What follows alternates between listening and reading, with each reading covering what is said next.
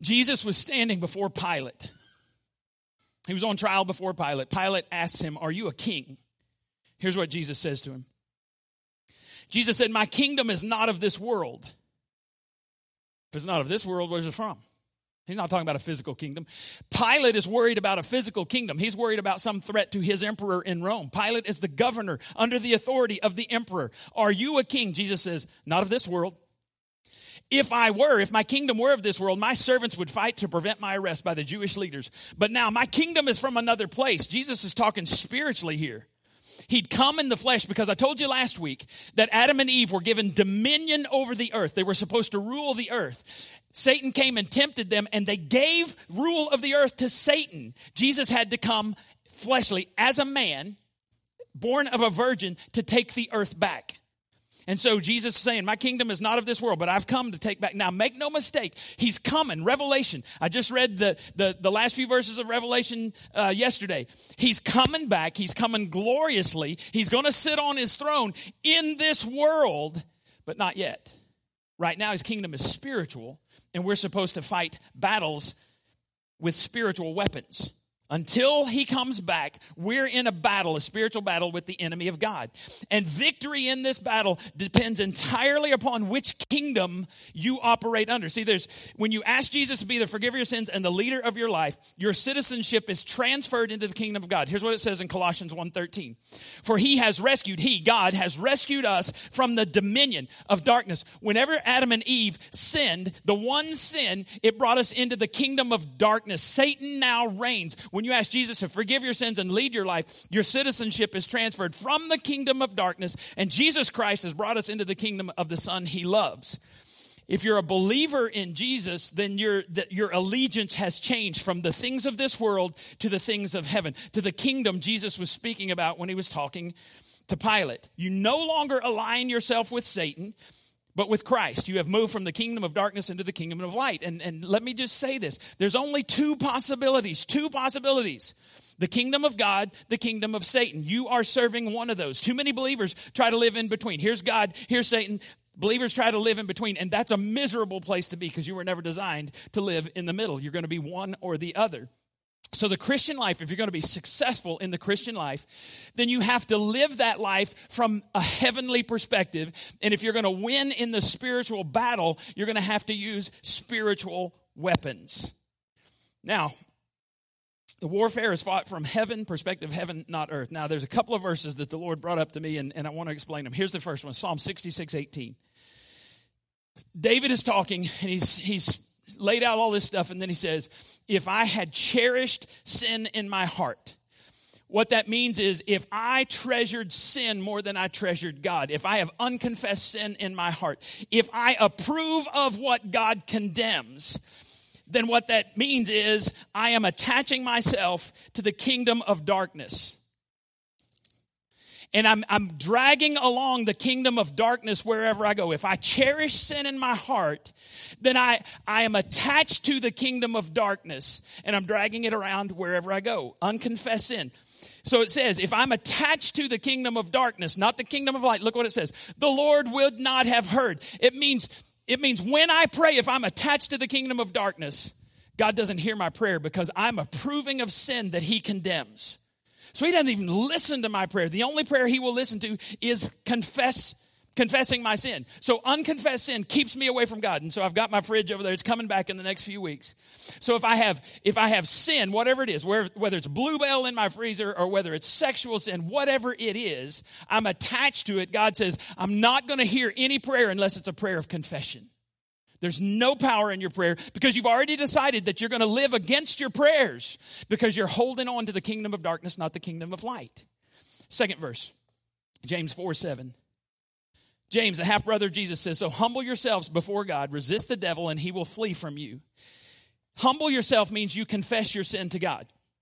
You agree with God about your sin. We're never told to flee from Satan. See if I can get out of this thing. Whew, thank you, Jesus. First time I tried that this morning, it didn't work. I was really worried about that. I thought, well, at least you'll remember the sermon. Humble yourselves before God. That means agree with God. I've messed up. The only power in the universe that can free you from your Bluebell in your freezer or your sin, whatever your sin is God. So you have to humble yourself. So that's the first step. Second step is resist the devil and he will flee from you. We are not ever told to flee from Satan. We're told to flee from temptation. We should run from temptation, but not from Satan. We're actually told in Scripture by James that if we trust God and his word, Satan has to flee from us. That's remarkable to me. Now, any area of life that is held back from God is where you're going to be tied to the kingdom of darkness, and it's where all of your defeats are going to happen in your life because you're tied to the kingdom of darkness. And that is why, when you're tied to the kingdom of darkness, that is why an uncommitted Christian can't live with themselves and they can't live with anyone else because they're chained to the kingdom of darkness. And it's why there will always be conflict in their lives until they humble themselves before God, resist the devil, and he will flee.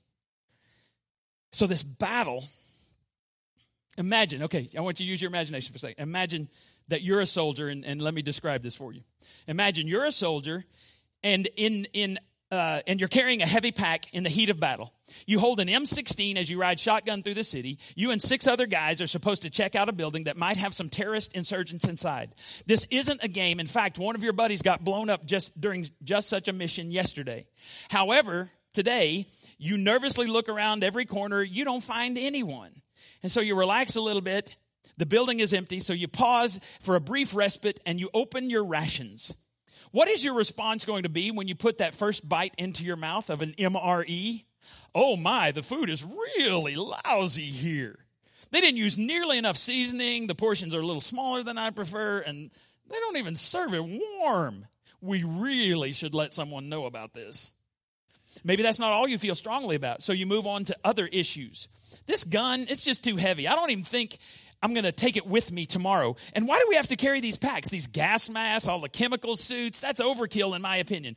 Who came up with this idea? And this electronic gear, the radios and all of that stuff, it's just taking up space. I'm not sure we're ever going to need it. Maybe tomorrow we can lighten our load and we can bring some video games and a Bluetooth speaker and have a dance party instead. That attitude would only come from someone who is under the delusion that he's on a playground, not in a battlefield. How long would that soldier last in war if he gave up all of his equipment to play?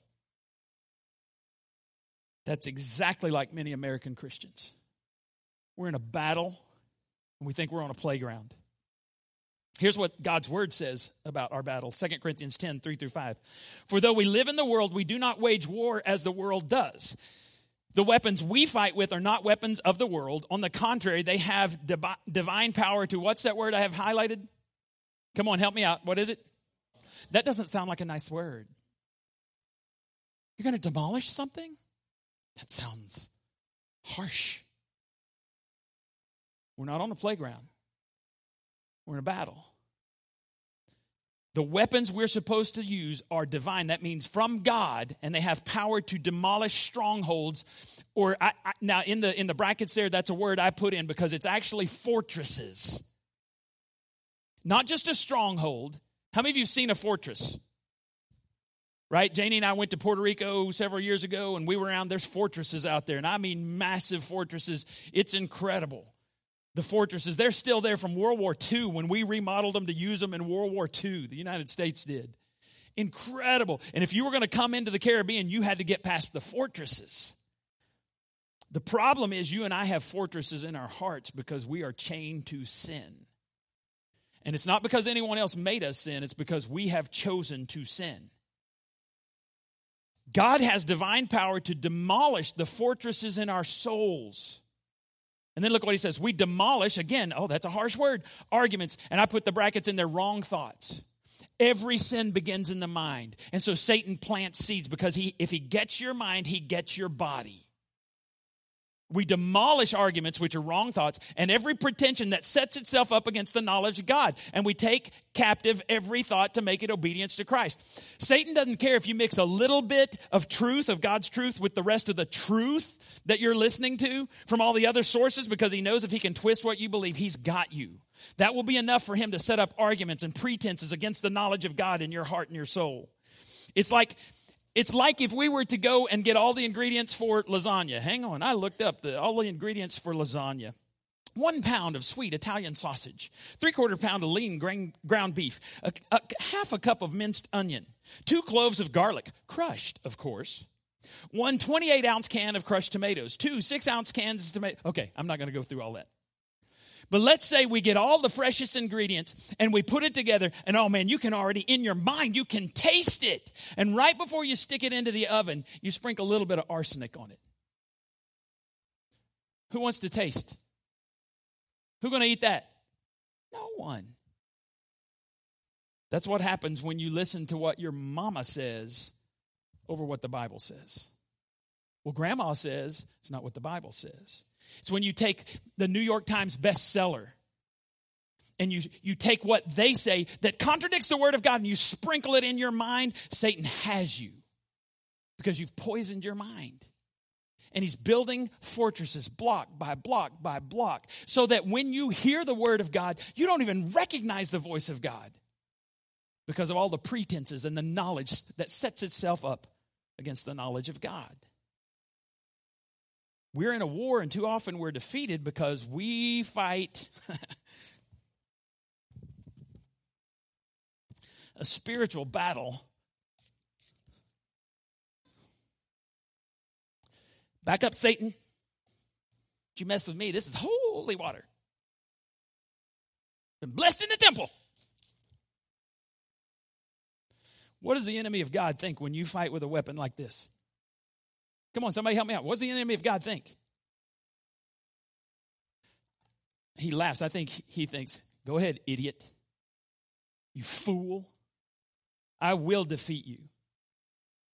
The weapons that we warfare with are not squirt guns. They're divine for the demolishing of strongholds. So how does he defeat us? Well, he defeats us with temptation. Now, let me ask you some questions. If you're a Christian, Satan can't take your salvation, but he can make you miserable. How? Well, it's through temptation. So here's the question. Is temptation sin? No. Jesus was tempted. If temptation is sin, Jesus sinned, we know Jesus is sinless, right? Temptation is not sin. Now, think about this. You're minding your own business. You're sitting in church or your work, whatever, but we're in church, so you're sitting in church or you're watching in your living room, and these thoughts come out of nowhere and just, and you think about that. And you say, what is that? Well, I don't know. It's different for you than for me. I know what that is for me. I'm not telling you, not online, right? But you're just worshiping Jesus. You sang the song, I raise a hallelujah. As soon as you finish, is the first thought sin? No, but you're close. It's what you choose to do with that will determine whether it's sin or not. Now, if you're a dude, guys tend to that for guys is one of 4 areas. Sex, money, glory, or power. It's why everything has a woman with no clothes on to sell it, right? Sex sells. That's what they say. Money, guys want money, want prestige. Glory. This is why a little boy will say, it's the 9th inning. The bases are loaded. There's 2 outs. He's down to his last strike, and he wants to hit the home run. Am I the only one? Okay, all right. The power is when a guy's like, I know what I'd do. You break into my house, I karate chop you to hell. I don't know, right? Whatever that is, that's Satan. The Bible calls them fiery darts. He doesn't know which one will stick, but he throws fiery darts at you to see what's going to stick. The first thought isn't sin, but it's close. If you make a conscious choice to dwell on that thought, you have just crossed over into sin. Jesus tells us that we can sin even in our mind. Matthew 5:28, this is indicted every man who's ever lived. But I tell you that anyone who looks at a woman lustfully has already committed adultery within her heart. Just a few verses before that, he equates being angry with someone with murder. Jesus very clearly says that thinking it is not as bad as doing it, but sinning always starts in your mind, and you can sin in your mind if you don't get rid of it. So it's like this. I have this pane of glass here. And I've drawn a circle on it. The circle represents your life. And just for fun, I put 10 pie pieces on there representing the 10 commandments. Now, let's say I take a hammer. I'm not going to do this. I did this once before and shattered that thing, and I had a piece of glass went in my thumb. All right. Let's pretend I take a hammer and I'm going to try to break only the commandment that I normally break or that you break, right? That, whatever that is for you. What happens if I try to break number 2? What happens to all the rest of them? They all shatter. You can't break one without breaking the other. That's what the Bible says. You break one of God's laws, you have broken them all. And it's why you can sin in your mind, because God knows your mind. He knows your heart. You break them all. If we break one of his commands, we've broken them all. That's why all sin is the same in God's eyes. Satan knows this, so he knows all he has to do is plant that seed that will grow and ruin your life. If you can learn to head off temptation when you first experience it, then you're gone a long way towards controlling sin in your life. So the real battle is here. God says, I want you to think of me. It's why he wants you spending time with him every day. It's why he wants you worshiping him every day, not just on Sundays. This should be the culmination of a week's worth of worshiping. By the way, do you know the difference in a congregation that has been worshiping individually all week who comes together? It's like a contagious fire in the presence of the living God. And he's pleased with that. It's why sometimes I believe our worship is stale, because we hadn't seen God in weeks. And then we want to come in and just stand before him and jumpstart our hearts. It doesn't work that way. It's why when you go to youth camp, by the last night of youth camp, the worship is just incredible. Because for a week we've been focusing on God. You get up and you do God and you read and you pray, and God wants you to think only of him. Satan wants you to think of anything other than him, anything other than God. He wants to say to you, it's no big deal. God's not going to kill you over a piece of fruit. It's a very big deal, because you break one sin, you break a thought sin, and you have broken all of God's commands. And you deserve hell for that. And let's be honest, we haven't broken just one. We've probably broken multiples today. Maybe even on your drive to church. It's a very big deal. So a few weeks ago, I talked to you about having a polar bear alert. Not the little cute polar bear, that the Coca-Cola commercial, not that guy. The polar bear that if you were in the Arctic and you were camping out and you heard a polar bear outside, you would be freaked out. That's what we need to look at sin as, because the enemy of God is a roaring lion. Idiot would go on a safari in Africa and go walking out at night with no gun, no flashlight, no weapon of any kind. American Christians do it every day. And it's why we're defeated over and over. So we need to have this polar bear alert. So or a lion alert, when that first sin comes in, you need to learn to say, oh, not here. I'm going to think about God. And that's why David said, how can a young man keep his way pure? By keeping it according to your word. With all my heart I've sought you. Do not let me wander from your commandments. Your word I have hidden in my heart, that I might not sin against you. When that thought comes in, if I start saying that verse out loud, I'm doing exactly what Jesus did. It is written, worship the Lord your God and serve him only. It is written, man shall not live by bread alone, but by every word that comes out of the mouth of God. So we need to take this seriously and fight with divine weapons. So I want to read to you a really interesting story from Acts. I just finished studying the book of Acts. I'm in Romans now. But this story always jumps out at me. Acts 19, verse 8. Paul, he's the missionary. He was Saul. Now they call him Paul because he's the missionary to the Gentiles. Then Paul went to the synagogue, which is what he always did. His habit was, let's go to the Jews first. So he comes to Ephesus, goes to the synagogue, and preached boldly for the next 3 months, arguing persuasively about the kingdom of God. But some became stubborn. So I put in brackets here, obstinate, hardened in their thinking. They heard the truth. They rejected the truth. They consciously said, I'm not going to believe a word you say. I don't care how persuasively you tell me about God. I'm not going to listen. So look what happens. rejecting his message and publicly speaking against the way. They weren't called Christians yet. They were called the way because Jesus said, I'm the way, the truth, and the life. So these Jews are rejecting everything and speaking against the way. Look what Paul does. So Paul left the synagogue, took the believers with him. Then he held daily discussions at the lecture hall of Tyrannus. This went on for 2 years, so that all the people who lived in the province of Asia, both Jews and Gentiles, heard the word of the Lord. So Paul has gone back to Ephesus. He'd started a church here before. This is on his third missionary journey. He's going back to visit the churches he started before. He always starts with the synagogue.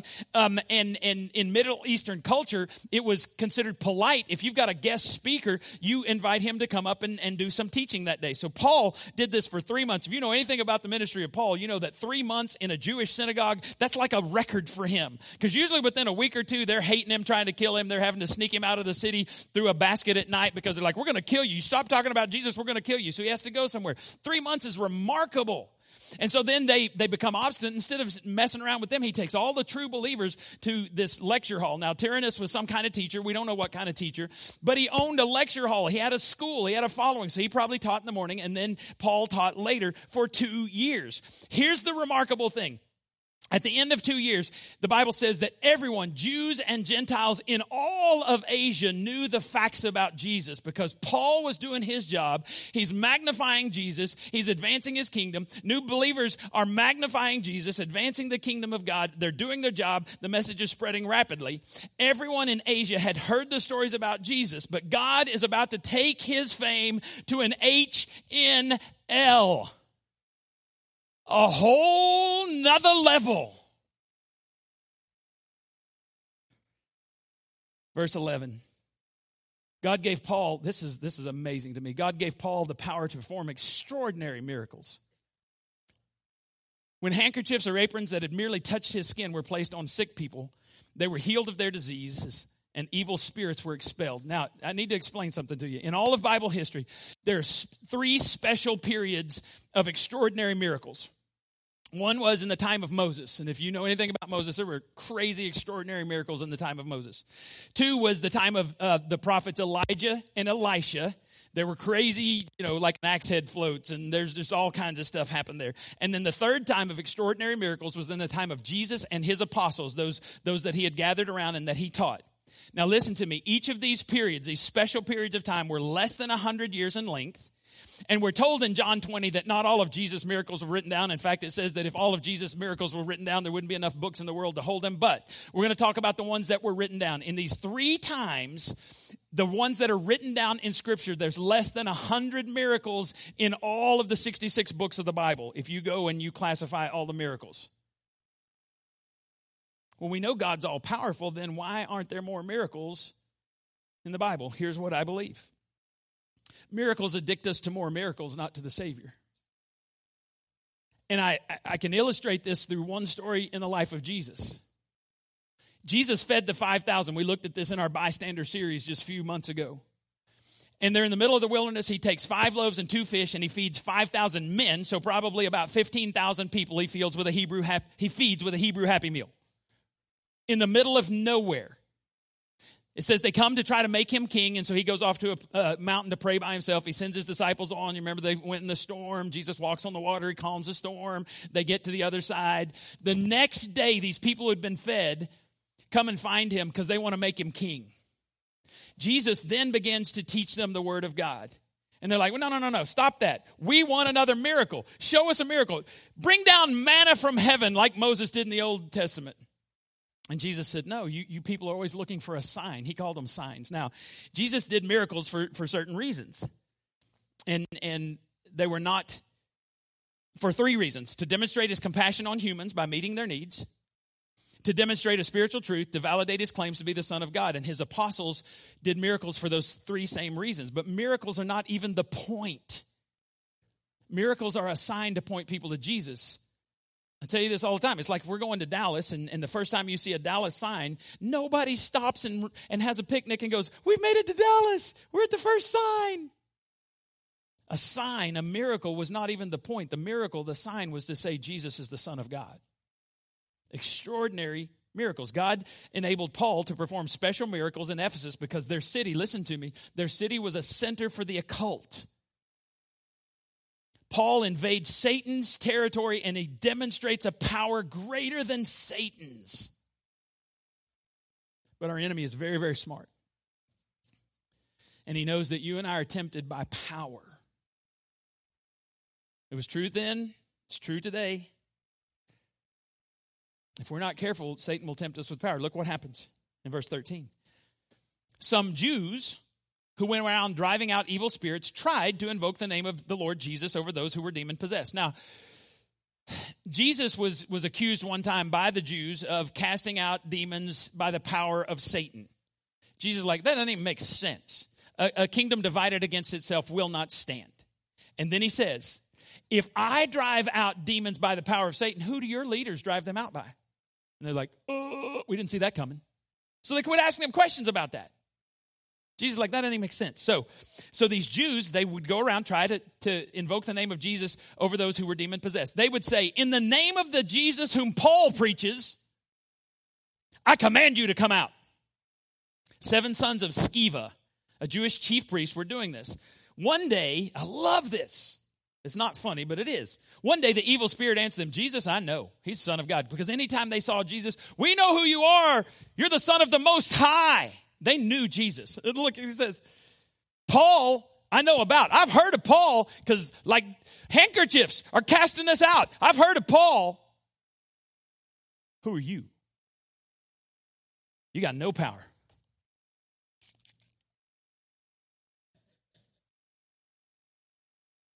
You got no power. And here's the deal. Satan attempts to imitate the work of God because he knows lost people can't tell the difference. In this instance, it was not unusual at all for the Jewish leaders to try to cast out demons. What was really strange was they tried to use the name of Jesus, and the Jews hated Jesus, and that's why they got him killed, because they hated him. The real problem is these 7 sons of Sceva had no relationship with Jesus. They weren't under his authority. So when you use the name and you don't have the authority behind it, they thought that using in the name of Jesus was like some magic spell, like some incantation. And what was Ephesus known for? Witchcraft, incantations, the occult. And did their scheme work? If you know this story, did their scheme work? Oh, no. Demon says, I know Jesus, heard about Paul. Who are you? And let me just give you a little warning. When you fight a spiritual battle, don't you dare show up with one of these. Because look what happens to him in verse 16. The man who had the evil spirit jumped on them, overpowered them all. He gave them such a beating that they ran out of the house naked and bleeding. When this became known to the Jews and the Greeks living in Ephesus, they were all seized with fear, and the name of the Lord Jesus was held in high honor.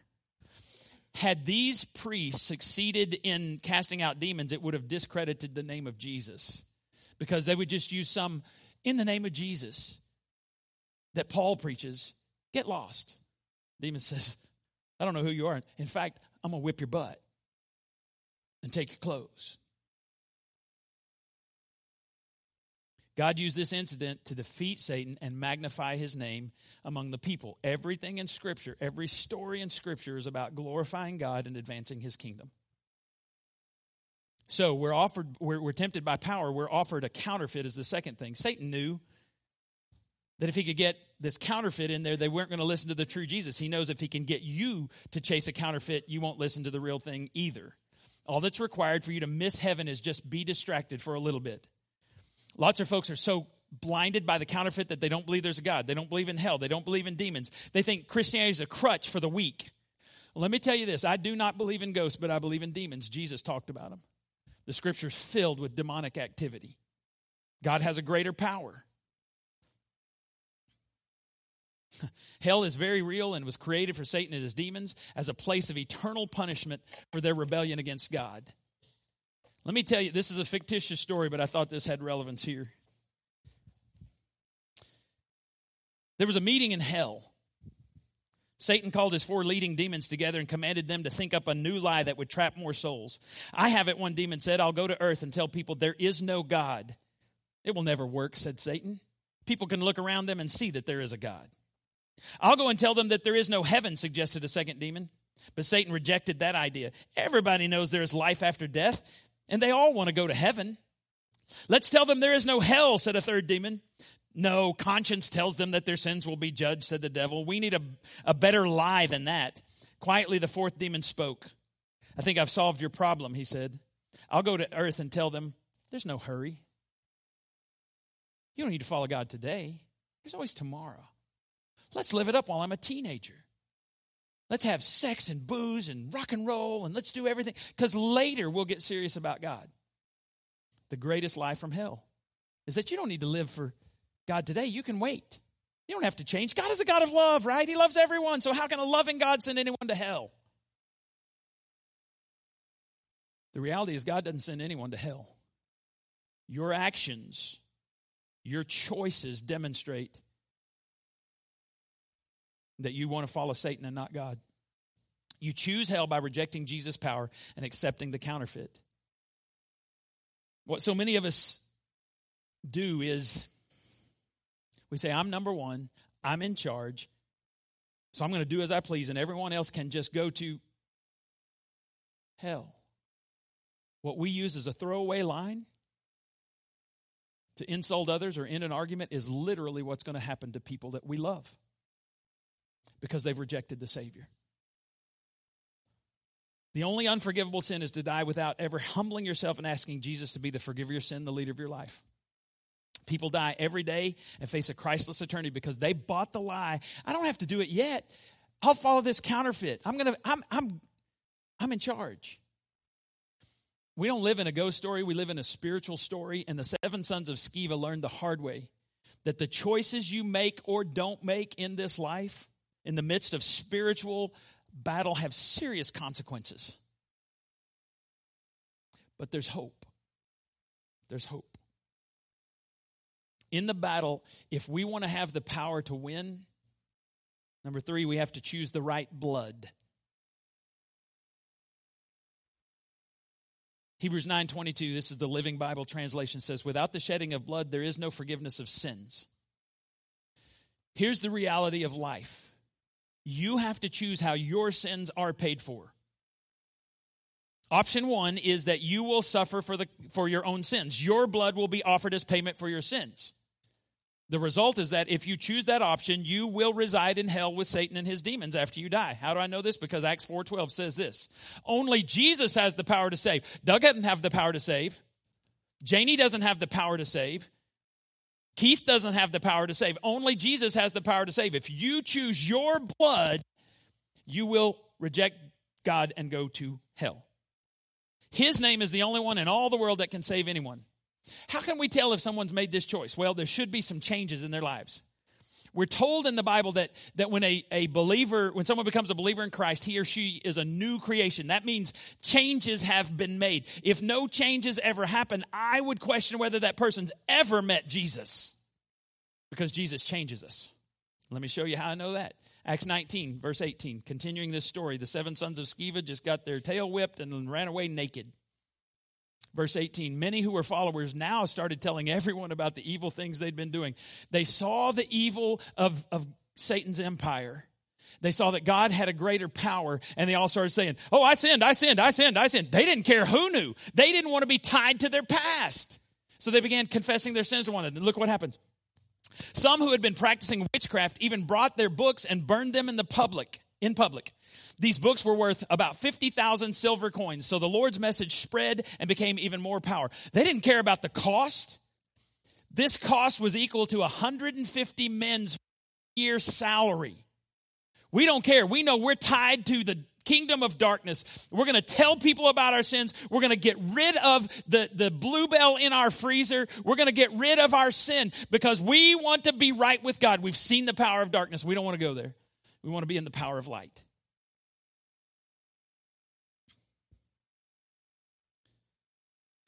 When you choose the right blood, not your blood, but Jesus' blood, you're adopted into God's family. Your life changes. People notice your priorities are different. Your time is spent differently. Your money is spent differently.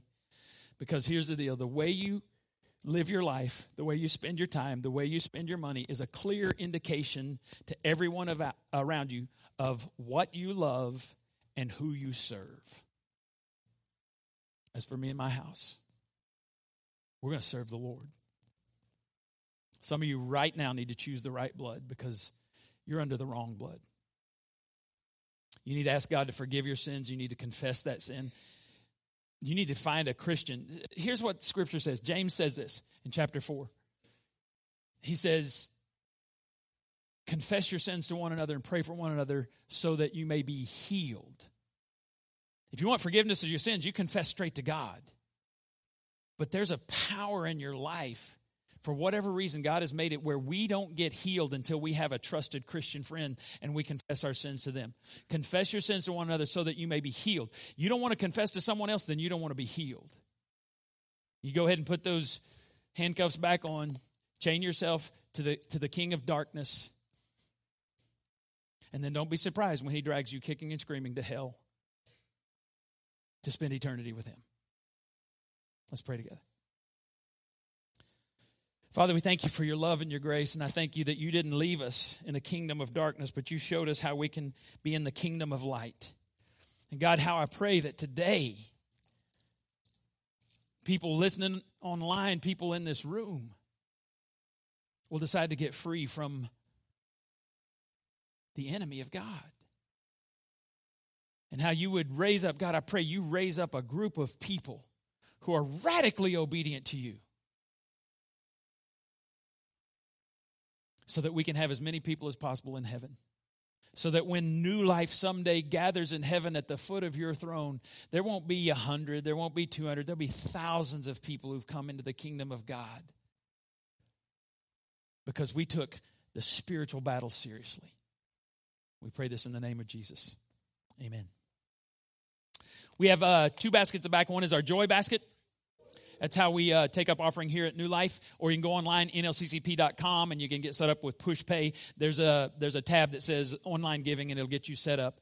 And by the way, when you give, there's a portion every month that when you give goes to things like backpacks and things like going out to Elkhart and doing Be the Church, all of that stuff. So know that part of your giving goes around the world, sending missionaries into literally dark places, and also goes to helping us reach people here in Anderson County for Christ. Our second basket is our registration card basket. You see those cards. If you'd fill those out, if you have any prayer concerns, put that on the back. When you go out here, the Welcome Center, there's a basket that says registration card. If you want just me to pray for that, then put that down there. If it's okay for me to share with our prayer group, you say okay to share, and we will pray over those during this week. Remember, we want you to take some cards. We want you to invite people. We didn't put a date on these on purpose because we wanted to be able to use them all the time. And just some of you don't know this, the back of this says, be our guest this weekend, Sundays at 10 a.m. It has a map. It has our website. It has our Facebook page. Warning, we are not normal. We believe that church should be fun and relevant. So if you're tired of doing the same thing over and over and getting the same result, then why don't you give New Life a try? We think you'll be glad you did. We want people to know that this is a safe place, a church for everyone. We don't care what your background is. We don't care what you wear. We don't care what you smell like. We want you to know about the love of Christ. And so we're going to spend the next several weeks reaching outside the walls, trying to get people in and telling them about the love of Christ. And we want you to be involved in that. Backpacks are back there by the Welcome Center. These cards are back there by the Welcome Center. If you're interested in joining our church in 2 weeks, would you write that on the back of your card that you want to come to our one-on-one class, our membership class that'll be there on the 26th. Stand up, hug 4 people, tell them you love them. You're dismissed.